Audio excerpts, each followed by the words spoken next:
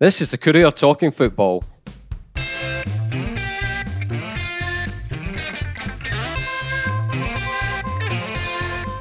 I'm Eric Nicholson, and with me, as usual, are Jim Spence and Ian Roach.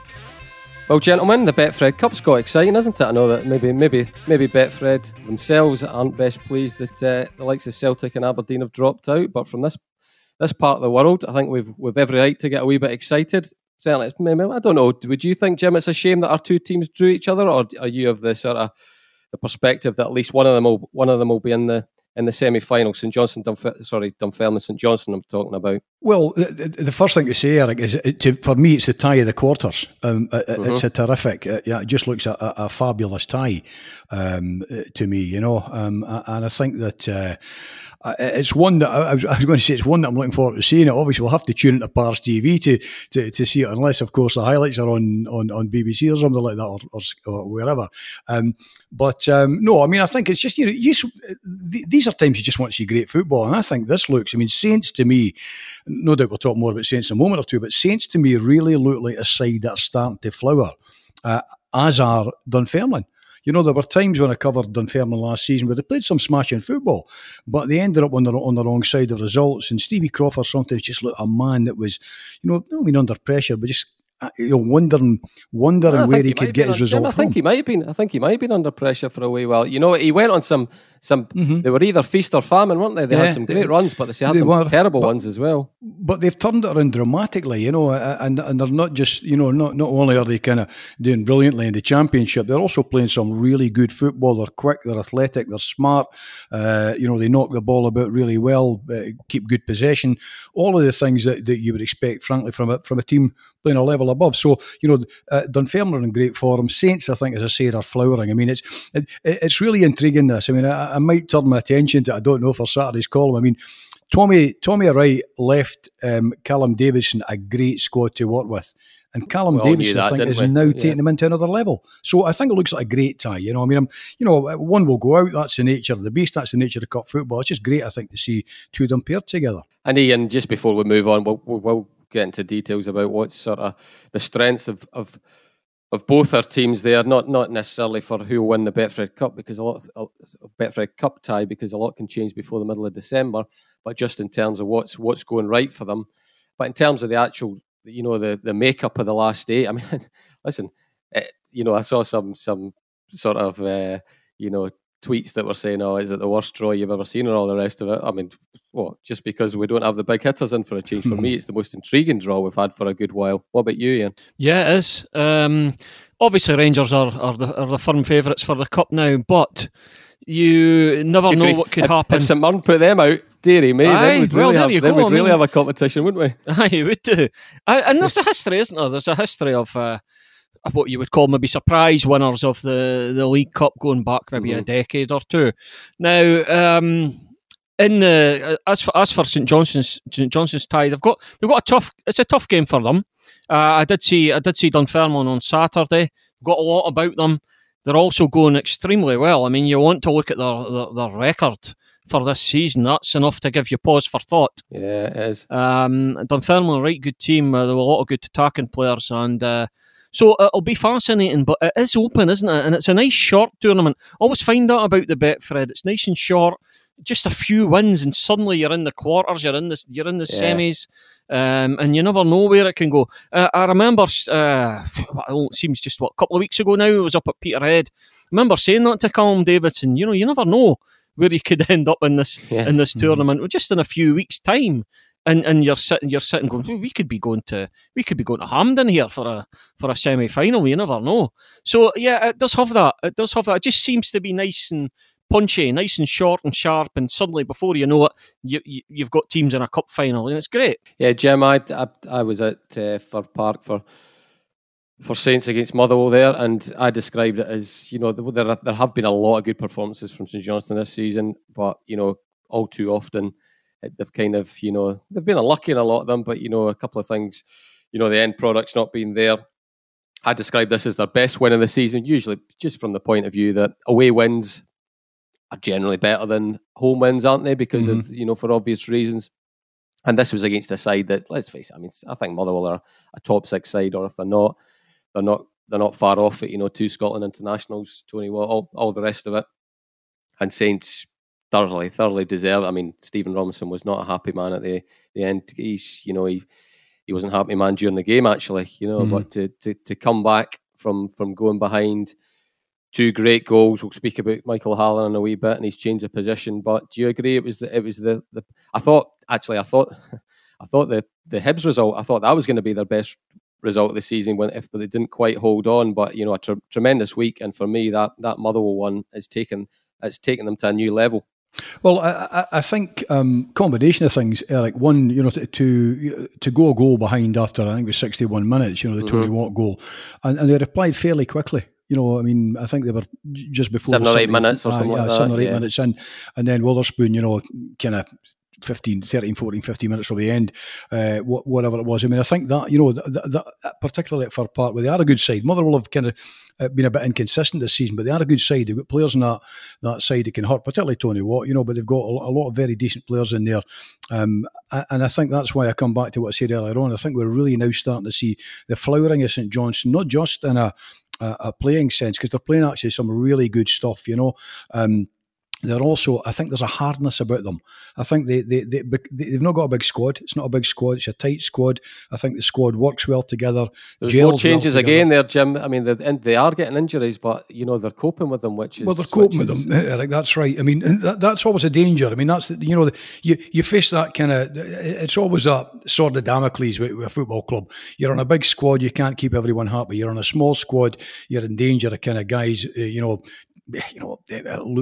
being tired, injured, a combination of things as the season wears on. But if you can keep a small squad, relatively injury free, and you're not overloading them too much, then what St Johnstone are doing now, I think, is proving that it's a good idea. And I think they really are starting to flower quite dramatically. I mean, I think the front three, said it before, Henry, O'Halloran, May up front. If these three are on song, and then in the midfield, well, we've talked about McCann now until we're blue in the face. Only a matter of time, I think, before someone makes a bid for the laddie, but Witherspoon in the team, Craig, Liam Craig, I'm a big Liam Craig fan. There's just lots and lots about that team that is really good to be pleased about. And I think to go down to Motherwell, go a goal down on the hour mark, when a lot of teams are saying, oh no, we put a lot in this game, we get nothing back out of it, and then to reply with 2 goals and going to win it, I think it, signifies whether it's the best result this season or not. I mean, I thought, Hibs was decent too. That'll be... This always happens, doesn't it, when you're on live broadcasting? Just ignore it, Jim. Ignore it. It's all part of the rich tapestry of the podcast. Yeah, no, I mean, I think whether it's their best result this season, it's hard to say. I mean, it's certainly a brilliant result, and to be honest with you, the way they're playing, I expect many more this season. Ian, I'm intrigued to see what you're taking on Michael Halloran is, because he was the man of the match for Saints on Saturday. He's played wing back, and his first game playing wing back, right wing back, was up at Peterhead. Now in this game, Motherwell just couldn't cope with his pace. Saints managed to get him in the sort of positions where he just had a 1v1 with Ricky Lamy more often than not, and he went by him as if he wasn't there, and he was banging the mood. It was like the Michael O'Halloran of, maybe even going back to 2015, that sort of time, 2014, 2015. Just direct, but the end product was there as well. It's going to be an intriguing one to see how Callum keeps, because Danny McNamara has been fantastic in that role. I don't imagine I think you want to keep O'Halloran in the team, but you want to get Danny McNamara in again as well. How did O'Halloran look in the wing-back role when you saw him up at Peterhead? Sorry, Eric, I was distracted there. I was just phoning Jim, see if he was in. Anyway, no, listen, he did. He's great. And what you've got to do is you've got to utilise his pace. You could use it. Yeah. You could use his pace from that position, but it's better further forward, I think. That's what Saints should aim to do.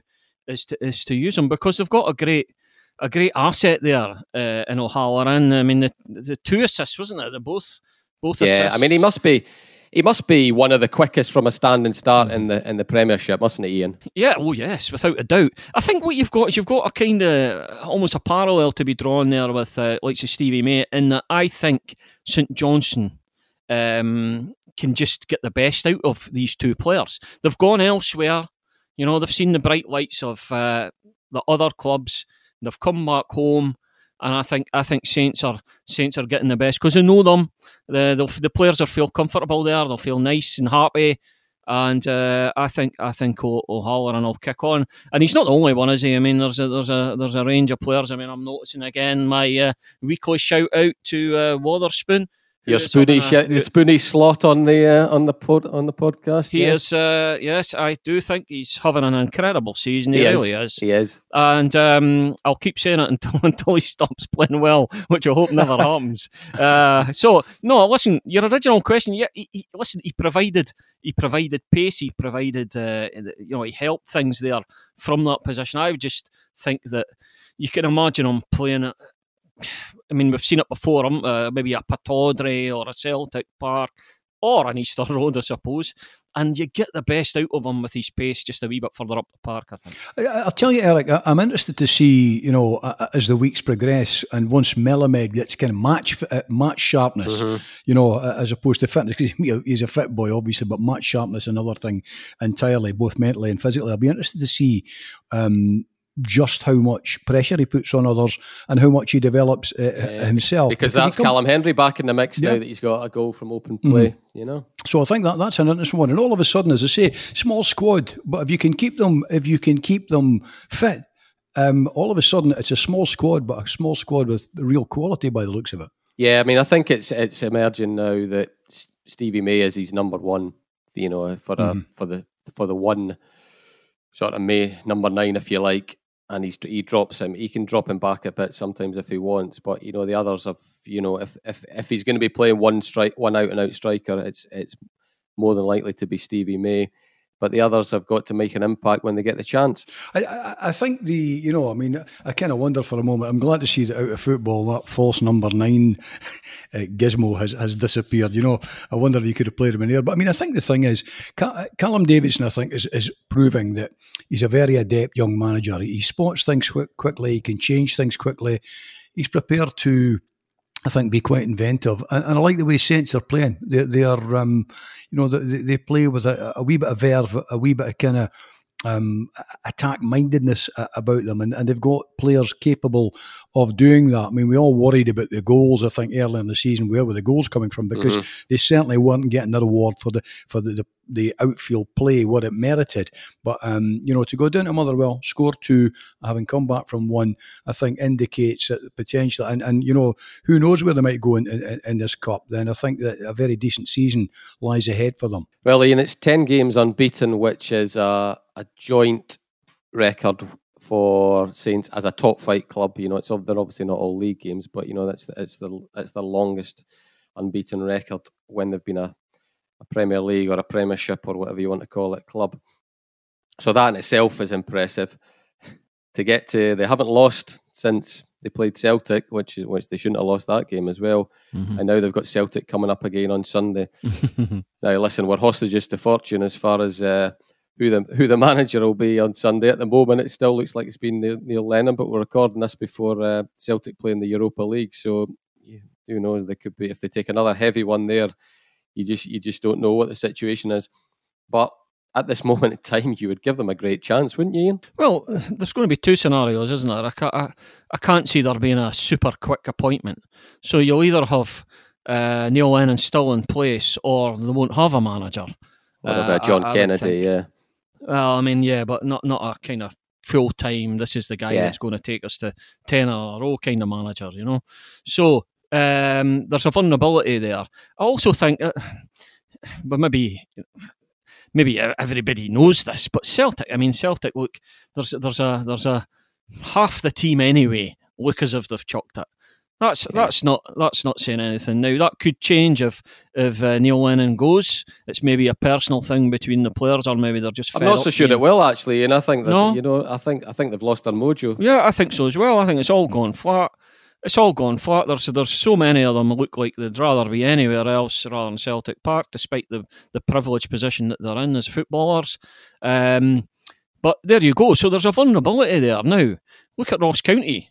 I listened to some of the coverage before that game, and it was, it's a perfect chance for Celtic to get back on song. And suddenly, Ross County, no form at all going into that game. Now you've got a team in St Johnstone who has, as you've just listed it, a fabulous run of form. They've just got a brilliant away result at Motherwell, and it's the feel good factor there for them. So, goodness me, I mean, if there is a chance, but Celtic have a load of good players who, if on their day, play, then Saints won't have a chance. But when you're going into the Old Firm, over the years, there's been occasions when they've been vulnerable. Usually Rangers more than Celtic, when they've been struggling and there's uncertainty there, there's a bit of turmoil. And the teams have taken advantage, so we'll wait and see. It's absolutely fascinating to see what happens. I think it's Jim. If you knew nothing about history, if you didn't know who Celtic were and what Celtic meant, or St Johnstone and their supposed place in the pecking order and all the rest of it, if you just looked at the last few games of football, you would you even say St Johnstone are a better team than Celtic at the moment, just on how they're playing? Well, I mean, I think that, you mentioned Saints' unbeaten record there, and I don't actually think it matters what level of opposition you're playing in, whether it's cups, leagues, or whatever. When you are on good form and when you're unbeaten, psychologically, there's a bounce in your game. There's a bounce about you. There's a bounce about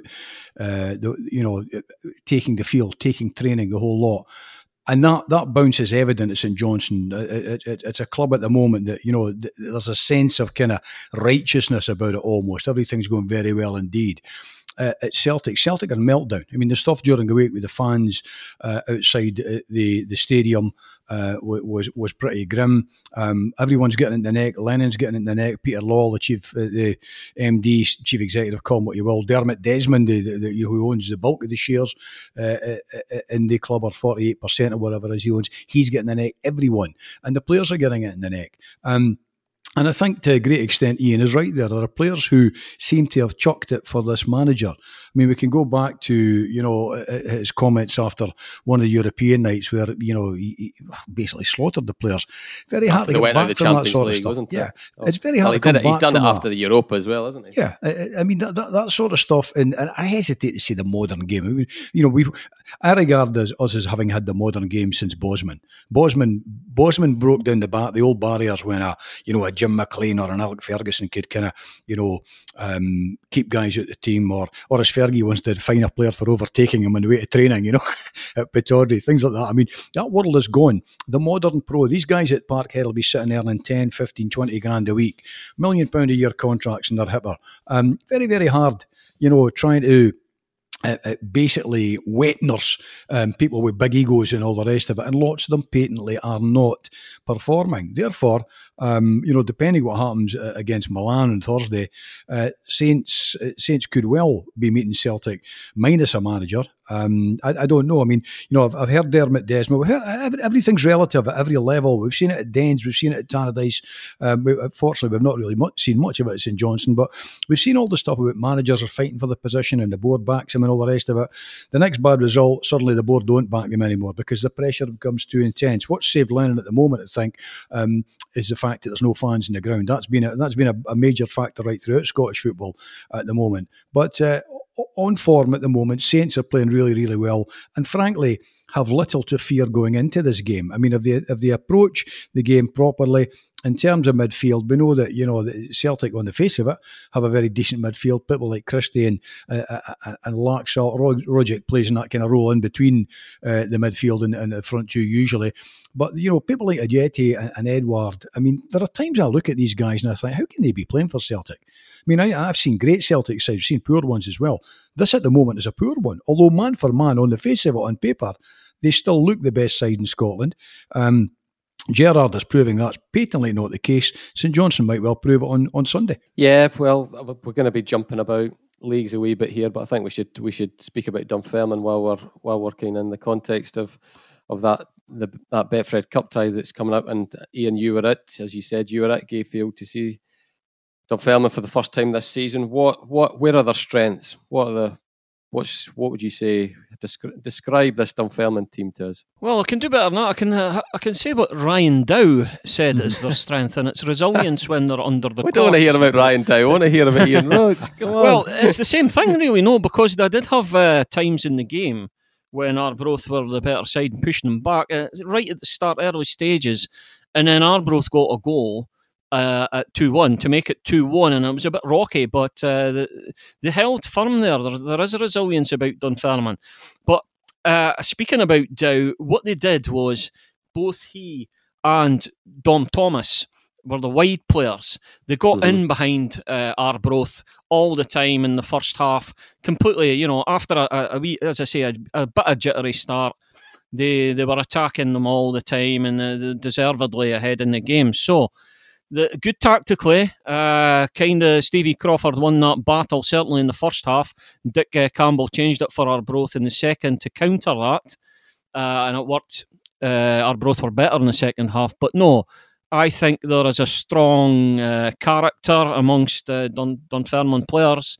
I think they are getting a winning mentality, and you just need to look at how many wins they have had this season. Nine wins and 1 draw. I mean, that is terrific. That is absolutely terrific. As Jim says, it doesn't matter what level you're at. That is a terrific record, and that'll be hard momentum to stop.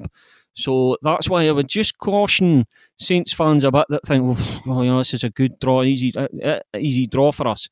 That's if anybody's thinking that. I'm not sure they will be, but if they are, I don't think they will be coming up against a good side. Yeah, Jim. No, I mean, I think you're right there, Ian. I don't think many Saints fans will be. I mean, I think they'll think they're favourites, but I don't think Saints fans will be going into this thinking, this is a breeze. I mean, you've only got to look at the kind of results that they've had. I mean, I know Arbroath haven't kind of set their head on fire this season, a great season last season, but, losing 3-1 at home to Dunfermline, the result against Hearts was terrific. They beat Kilmarnock, I think, earlier in the season, didn't they? In the League Cup 3-0 as well. Was that the walkover one? Yeah, they've beaten Inverness 3-1. There's just a kind of, there's a strength about this Dunfermline side, I think, that that is really quite exciting. Because they are one of the big clubs in Scottish football. A really good going Dunfermline will pull in very good crowds indeed. I mean, they're sitting there with much less resources than the likes of a Hearts have got. But a point ahead of them, 5 games in, 13 points. It's been I would imagine even the most ambitious Pars fans would have thought. Wouldn't have thought they'd make this kind of start to the season. It's been a terrific start to the season, and in terms of the kind of the personnel they've got guys that look swift, alert, quick on the ball. I mean, I just think they look at an excellent side. I mean, to be honest with you, you would take Hearts to win that title at the start of the season. I'm now starting to look at Dunfermline thinking, could they go all the way? It's not impossible. Yeah, I mean, Jim, there's a dynamic there as well with how the fixtures work out, because that's Dunfermline already beating Hearts at East End. They only have to go to Tynecastle the once now, because of the shortened season. Yeah, I believe. So, listen, it's good off the park as well for Dunfermline. They've got the German investment there. They turned around a profit in incredibly challenging circumstances. Everybody's struggling, but they managed to just have a modest profit there. So it's good off the park as well. It's a club that feels good just now. So. But what did you make, Ian? What did you make of Ewan Murray? He's obviously scoring goals as a defender, but overall game, he's one that you would think just he's got he's different position, but a similar career path to Kevin Nisbet. So did he catch your eye? He did, yeah. Mainly because he tapped the ball in from a yard out, but he was in the right place when the header came back over. And his goals record is really, really good. So, he was strong. He's built like an ox, and kind of a leader on the park for Dunfermline. So they've got a lot going for them. They were tested on what has to be said was a beautiful day at Gayfield. There was not a gust of wind. It was terrific conditions, and it suited Dunfermline, and they played quite well. They really did.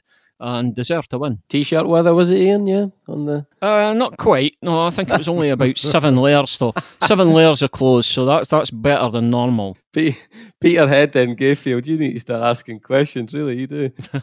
I mean, I think that Dunfermline side, I mean, they look tight at the back, but Williams coming in and goal, Owen from Williams, looks a real kind of rock solid at the back. McManus leading the line. Thomas looks a terrific player, you know, and Dow, I've always been a Dowser fan. So, you know, there's plenty about them up front. And at the back, they're tight with a good goalkeeper. It looks as though it could be a really good season. And that's why, you know, when it comes to kind of Saints Dunfermline, I really don't think Saints fans will, or indeed the players. I think they'll know their favourites. But I think it'll be a very, very tight game indeed. And just looking at the fixture list for this weekend, Ian, it's one of those, I mean, listen, the whole we want fans back thing is just, it's a given now, and we don't need to rehearse that again. But Raith Rovers doing well against Dunfermline. I mean, that would have been a cracker, wouldn't it? You'd have been putting your hand up to cover that one, wouldn't you? Yeah, it would have been fabulous. Imagine the atmosphere. It'd be wonderful, especially because the teams have had great starts to the season. No, but it's a shame. It really is a shame. We're going to be, whoever is at that game, you're just going to be sitting going, what a missed chance. But there's nothing we can do about it. But yeah, it's one of several this season. I mean, Jim will be the same. But like say United, Aberdeen, that was another one. Saints, United, just one of those that you just think, oh, I wish there was a crowd in here. There's been several this season, actually, to be honest.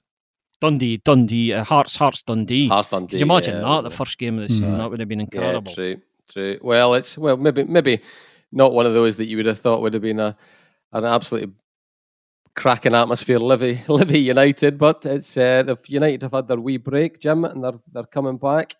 They're playing a team that I found that a strange managerial, well, resignation, if you want to call it. I think it was a mutual part of the ways, whatever it was, with Gary Holt leaving Livingston. I mean, looking at their form, they were by no means, well, you know, they weren't bottom, and they were picking up results in the Betfred. Mm-hmm. So they were struck. They just lost at home to St Mirren in the league, but you know, it still felt like a premature sort of partner of the ways, that one. But having said that, the last league win was against United way back in at the start of October. So, but they looked very good that night. United looked really, really poor that night. So it's all of a sudden, you know, there's a wee bit of the unpredictable about them for United on Saturday, isn't there? I think so. And I mean, in midweek they won 4-0 against Ayr United. And Ayr United are no mugs, you know. We know that way. I mean, they've lost a few players, but they're still a very strong side, particularly the likes of kind of Moffat and Chalmers and all the rest of it. But Livingston, you know, I don't know. It's a kind of strange club. I mean, I found it a strange one. I mean, I thought there might have been time for them to kind of, you know, hoist themselves up the table a wee bit this season. I mean, I think they're quite a decent side. They're a hard drafting side and all the rest of it. I mean, some interesting characters throughout the side, like, you know, Pittman and Bartley, and Forrest, you know, they're not a bad side by any manner of means. So you never know the internal and dynamic politics of clubs like Livingston, Eric. So I kind of wonder what has gone on there. You also wonder about what exactly are their ambitions. I mean, their ambitions presumably to stay in the Premiership. They don't want to be back down again. I mean, it's, you know, they're a club from a decent sized community, but with no real support. I mean, they play about 1,000 people, 1,200 people maximum. In the very early days when they moved, you know, when they started off in the new town, they were getting very, very good crowds indeed. But you know, they're almost a wee bit like Hamilton in terms of kind of the support. They live in an area where people are either Hearts, Hibs, or Celtic or Rangers fans, and they struggle against that. But actually, on the park, I would have thought the result against Ayr, you know, you would just think to yourself, well, you know, if they're capable of beating a decent side like Ayr 4-0, there's a possibility they'll give United a troublesome time as well. And as you say, the result of the Tannadies tells you, you know, there's something about them. Yeah, it was probably their United's worst performance of the season, certainly in the league. Ian, would you agree with that? Yeah, I mean, if you'd said to me that night that Livingston would go on and have they not won since then? They've not won in the league since then. Well, apart from recent the Ayr game, yeah. That their form would tail off.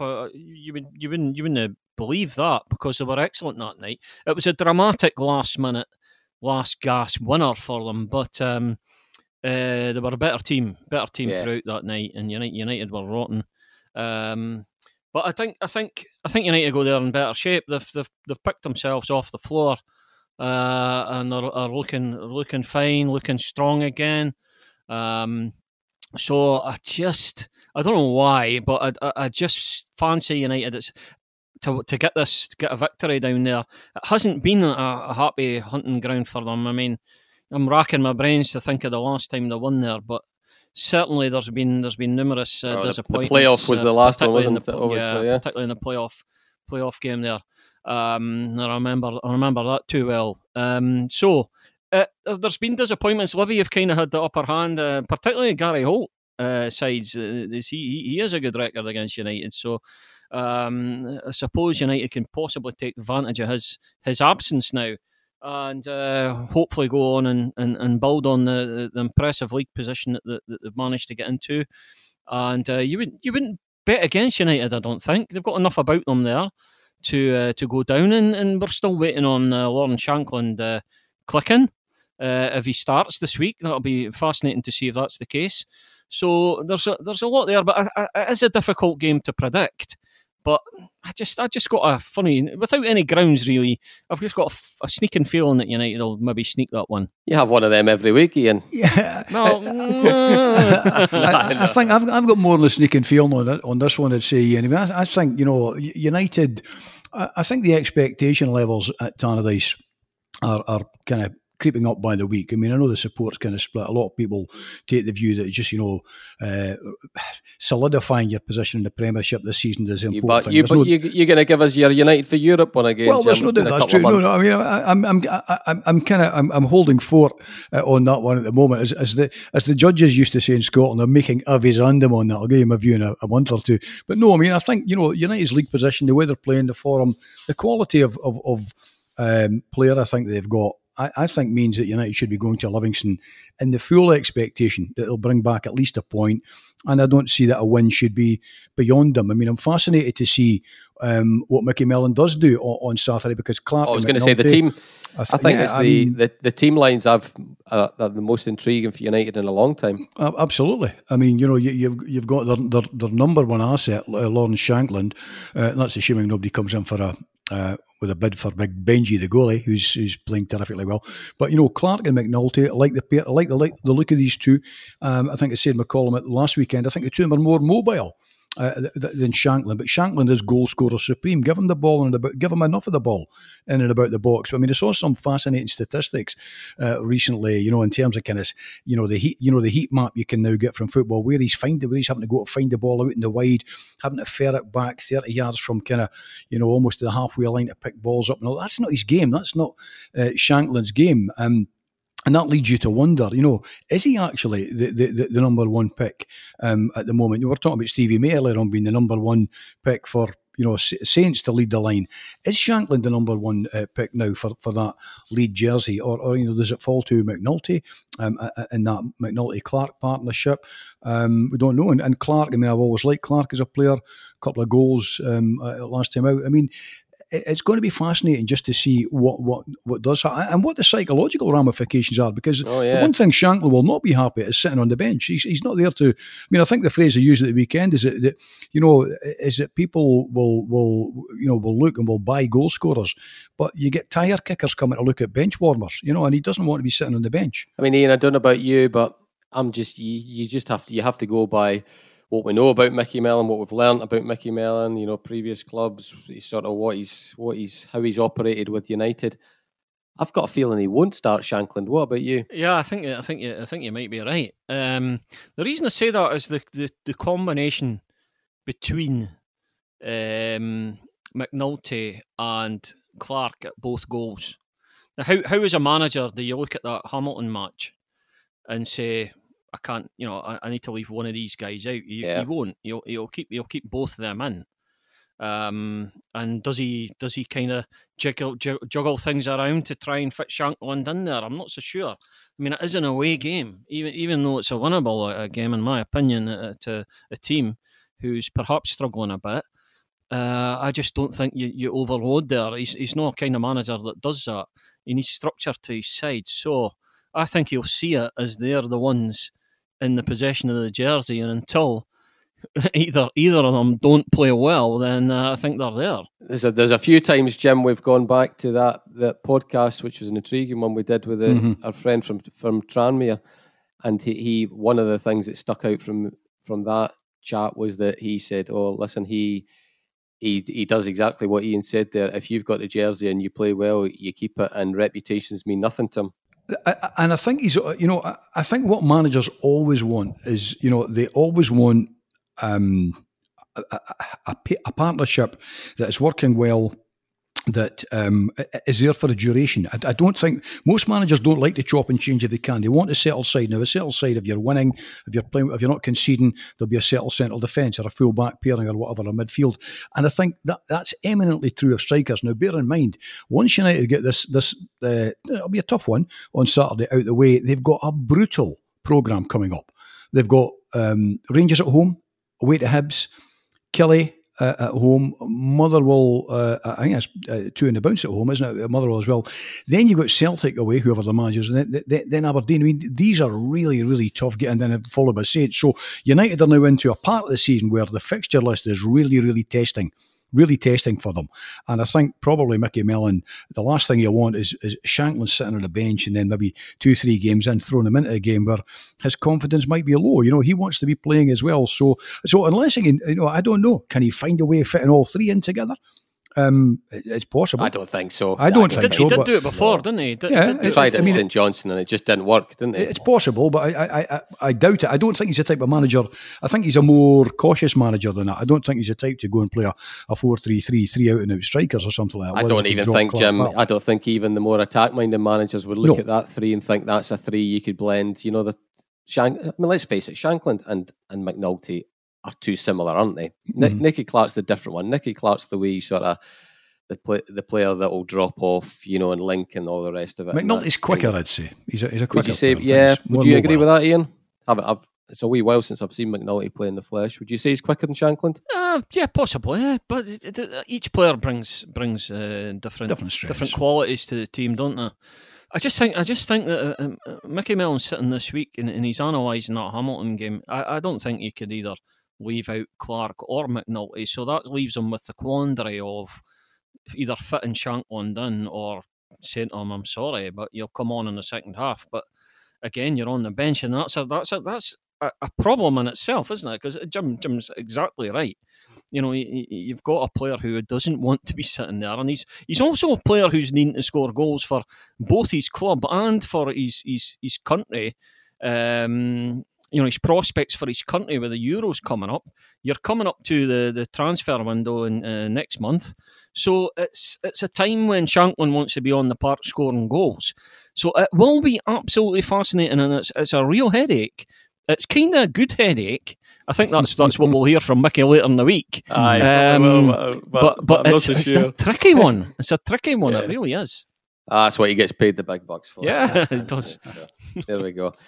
Well, Dundee, it was another defeat, but Jim, I think they restored a bit of pride, a bit of heart, a bit of fight. So, credit to an extent where it's due for them, that narrow defeat to Hibs at the weekend. Yeah, I think so. And I mean, they took 4-1 off Hibs. Now they kind of narrow it down to 1-0. And I think they made a few changes as well, didn't they? I mean, I think Jakubiak and Afolawi certainly looked good. Apparently, came out the side, and did Max Anderson as well. I think it was 4 changes in total. I mean, Fontaine was, in the centre of defence. I think will make a big difference as well. So I think that's. That was an impressive result. I mean, you never like to boast about when you lose a game, but I mean, they go behind just before half time, Murphy goal, but by all accounts, have given a good account of themselves and certainly didn't take the thumping that they took previously when there was a late collapse. So there is, I mean, stand by this thing. I think there is talent about at Dens Park, and I think it needs organisation. It needs them to win a few games to get a few results. But the problem is the pressure is on constantly. You know, I mean, I think, again, I said in the column last week, you've got to be careful what you wish for. I mean, I think both Ian and I said last week, you'd asked us, had we expected, you know, that McPake might go or might be under pressure. And he's obviously under pressure. Every football manager is, but I didn't think he would go. And I think, you know, he certainly bought himself a wee bit more time, indeed, with that result as well. But for Dundee, Eric, it has to be about league business. You know, it has to be about league business, and it has to be building towards making a decent challenge either to win that championship. And I have to say that sounds pretty far-fetched, but certainly to be in the playoffs and with a shout of returning to the Premiership. But looking at the side that went out there the weekend, particularly I think with Fontaine, I think who's a very experienced campaigner and a strong I was going to defender. say, Jim, getting the centre half, getting that right, Ashcroft and Fontaine, if that can be a partnership, because let's face it, yes, Dundee last season were transformed by just by Christophe Berra's presence and everything, and good things happen from that. If these two can become a partnership that stays fit, performs well, all of a sudden. And they've got Sean Byrne in front of them, who did very well again at Easter Road, you know, without people dropping on his toes. All of a sudden, you have the spine of a team, and you obviously Charlie Adam potentially pushed a bit further forward. That's right. And you can start to think, okay, you know, we can build a team around this, keeping that centre half partnership, staying together, and continuing to improve is absolutely key to them, isn't it? Well, I think when you're not, I still worry about the goalkeeping position. I have to say that's still an issue. You know, you can have the best central defenders in the world, but I mean, if they're having to work really, really harder than they should do at protecting a goalkeeper who kind of lacks confidence or kind of, you know, judgment or whatever. And I think that you know, what you gain on one hand, you can lose on the other. But things do look, I think, much brighter. You know, in terms of the midfield, I think that it's a decent looking midfield there. Yakubu Akalike as a player, Afolabi, on the occasions I've seen him, looks sharp and you know, and has a kind of a bit of appetite about him. McGowan kind of, you know, you never fought McGowan's effort, and maybe the words, you know, I said last week, it would either, you know, upset the dressing room further, or maybe galvanise him a wee bit. It's maybe galvanised him as hard hitting stuff the other week. So I mean, suddenly I think things look a wee bit brighter. I always kind of look at the bench and I think, what is there on a club bench? You know, we talked earlier on about Saints on the smaller side and all the rest of it. I'm never kind of overly optimistic with the kind of the quality of what Dundee can bring in from the bench, despite the fact they've got quite a big squad. But they have enough about them, I think, to do much better than they have been doing, Eric. I think much has been kind of psychological with them to some extent. And James McPake's still finding his feet as a manager, although I did say last week in my column, I didn't think the axe would swing anytime soon. But he does have to start getting it right quicker, you know, rather than, sooner rather than later. I mean, listen, Ian, let's not kid ourselves. They're still walking a very, very thin tightrope here, aren't they? Because if they lose to Arbroath on Saturday, it's highly possible, maybe even likely, that they're going to be in the bottom two. So, I mean, if that's not a sobering thought and motivation for them on Saturday, I don't know what is. Yeah, it's a very sobering thought indeed. Arbroath are kind of due a win as well. They haven't started well, so you've got two teams that are really looking to get that victory. I think it's a must-win for Dundee. You spoke about, I think Jim spoke about United's schedule. I think Dundee are then, after this game, they're away to Inverness and then Dunfermline at Dens. So by that's before Christmas. So you're looking at this. Suddenly, all the games come thick and fast, and as you say, Eric, the league position is extremely concerning. So I think we're looking for, as far as Dundee are concerned, it has to be 3 points. It really does. A draw, an unlucky draw, or anything that's not good enough. It absolutely has to be 3 points. Now you get shot down a lot by managers. Oh, is this a must win? Oh no, every game's important. Well, I'm sorry, but this one, in my opinion, is an absolute must-win for Dundee and for James McPake, I think. One thing I would say about the Hibs game is, I think the significant thing is what it wasn't, and it wasn't a collapse, it wasn't a capitulation, it was a battling performance. And considering what had gone on, all the off-field stuff, all the comments from their players and even the manager himself, that has to be seen as a positive.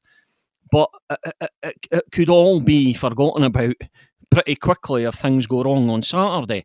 I'm not predicting they'll go wrong on Saturday, but Dundee will have to absolutely earn this victory. It'll have to be every minute. They'll have to fight for every ball because Arbroath will make it hard for them. They really will, and shouldn't be underestimated. They won't be underestimated. That's one thing McPeak certainly never does. Is underestimate the opposition, but it's a tricky one. And then as I say, they're into this festive schedule after that, really, and it's just getting tough. Well, there's only a win between the two of them, Ian. You know, so if Arbroath win, sitting on 2 points, or both win, they go level with Dundee on 5 points. I mean, if Dundee, let's say, you know, Dundee win it, which I agree with you. They need to win this. They go to 8 points. If Dunfermline win their game against Raith, they're on 16. They're still 8 points behind. If Dunfermline and Hearts both win, at the weekend, Dunfermline go to 16 points. If Dundee don't win, there's an 11-point gap between them and Dunfermline, and 10 between them and Hearts. So, you know, at that stage, already you're starting to say about the two of them, the season's gone. And I mean, you know, I did suggest at the weekend, one or two of my Dundee mates kind of bizarrely agreed with me on it. I said the danger is here that they've gone from a position where we thought early on Dundee would be chased promotion to looking as though they might actually end up fighting relegation. Now, I don't think they will.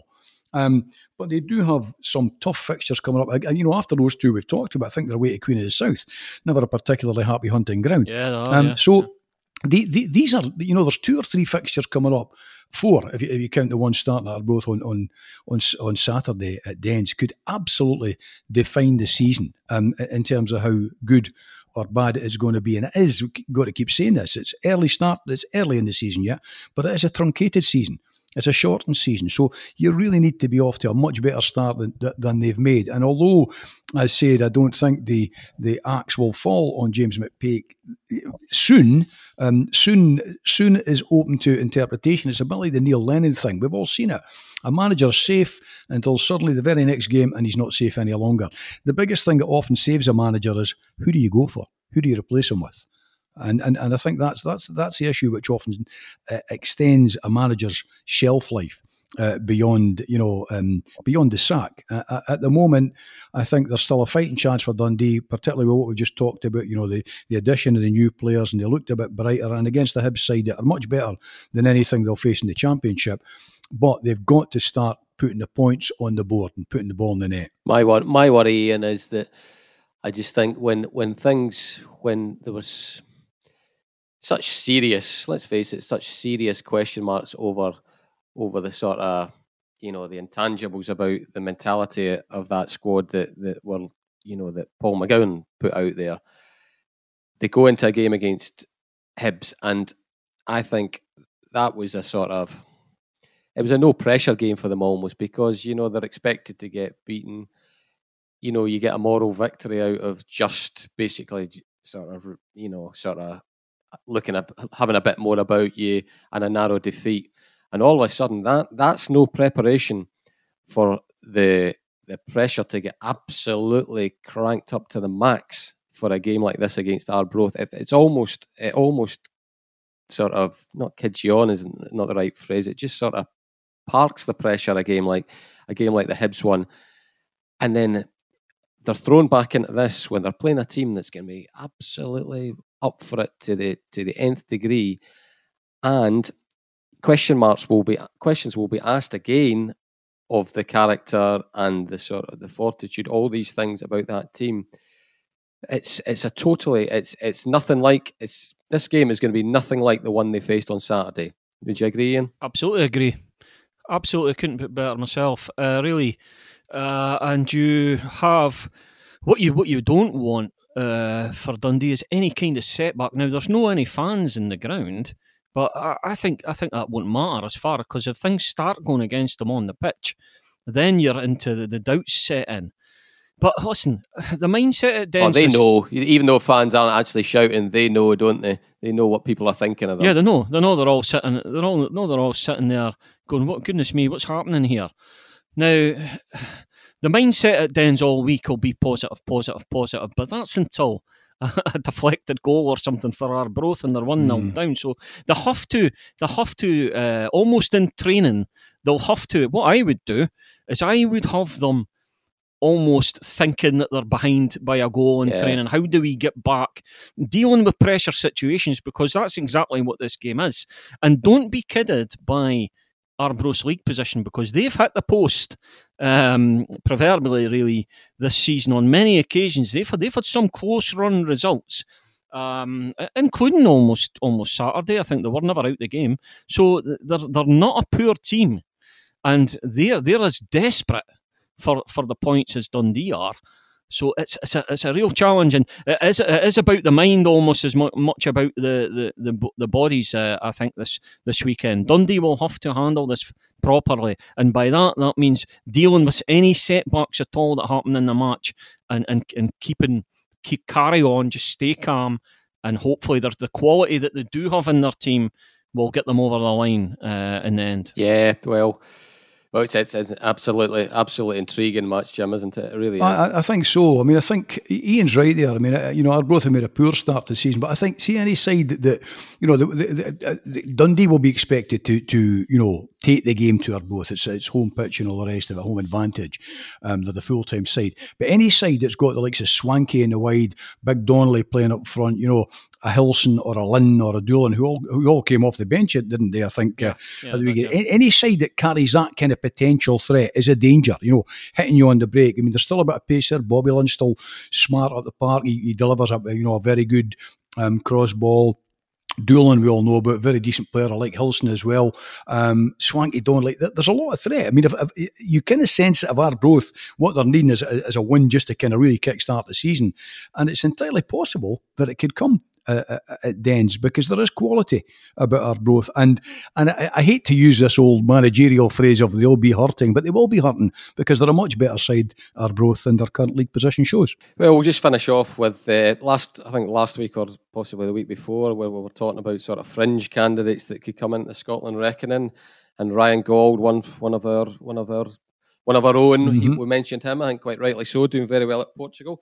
Another name that's cropped up again recently, and again for good reason, he's playing very well by all accounts, sorted his life out, still in the peak years of his career, all the pedigree you could wish for. Stephen Colker, he's in that. I think his Turkish side are top of the league. Somebody will correct me if I'm wrong, but anyway, he's proved to be a very, very important player out there. We all knew about his Scottish connections, and it's been mentioned in the past, but Ian, is Stephen Colker a realistic late runner for catching Steve Clarke's attention? Well, maybe he should be looked at. I would say. What did you make of him, first of all, when he was at Dundee? You could see there was obviously physically, you could just see that he was he had everything to be a top quality centre half, didn't you? And clearly had the pedigree as well. On the pitch, it was absolutely fine. I covered a Dundee trip to, I think it was Portugal. And he ended up going home from that. He meant to be injured, I think. So the problems haven't been his ability, have they? But you're right. He maybe is worth a look. I think that Steve Clarke will have a list of people who are just outside the squad just now, including Gauld, it has to be said. And I think he will take a look at all these people, and if Colker might be one of them, and there's been no doubt at all. Anybody that's actually seen him play, he stands. He's almost a level above there, and it's just a case of his fitness, his approach, his all that. If all that's in place, then you've got a very good player on your hands. Yeah, Jim, you can't be sniffy about a guy that's playing in a top Turkish team, and by all accounts playing very well in a top Turkish team. I just think that, well, we need to keep our eyes open, Eric. And we saw big Andy Considine coming to the Scotland squad at 33, Andy, and but we knew Andy's abilities because we saw him week in, week out all over Scottish football. We knew the kind of character he was: rock solid, dependable, one club man. I just look at the list of clubs that Colker has had, and it's pedigree. England under 19 and England under 21 caps and all the rest of it. One full cap, I think, for England.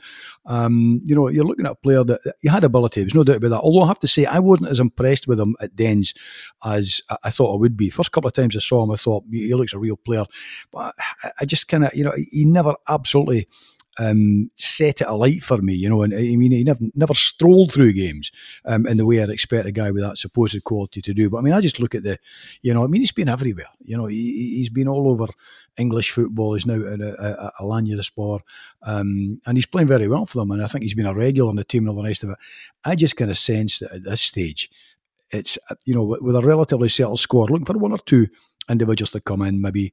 I just think it's a gamble that's not worth taking. I don't think he's, well, I think Clark's going to be, I don't think he's going to make many changes full stop. I think, you know, you're pretty much, probably not going to see somebody come from left field just on back, purely because as much as anything, the fixture list that Scotland have got in a normal season, there'd be friendlies, you know, in the build up to a championship finals, but Scotland are going to be going into World Cup qualifiers. So is Clark going to be taking, you know, the chance just to have a look at people's, he may be in the squad, I suppose, but is he going to throw them into games? Listen, we'll see. But you never know. I mean, we're speaking about this without having seen him play. I think it's certainly, as Ian says, it's certainly worth the trip.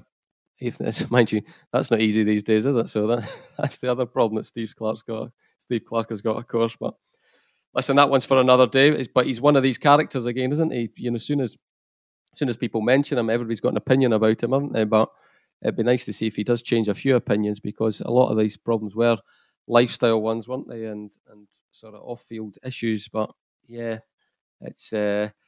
I think I'm probably, on balance, I think I'll be the same as you, Jim. I don't expect to see him in the Euro squad. Put it that way. Anyway, we'll see who emerges next week. We'll maybe need to start talking up Stevie May for Scotland, Steve, after he gets a hat trick. He's got a better chance than Stephen Cocker. There we are. There's the headline. You saved the Jim, good you've got a better chance than Stephen Cocker. Take higher right enough at the minute, Ian. Right, cheers, guys. We'll be back next week. Thank you very much for listening. Bye-bye.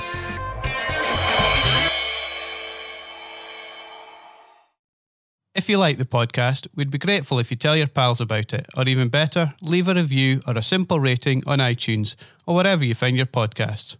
All that really helps people to find Talking Football, and that means a lot to us.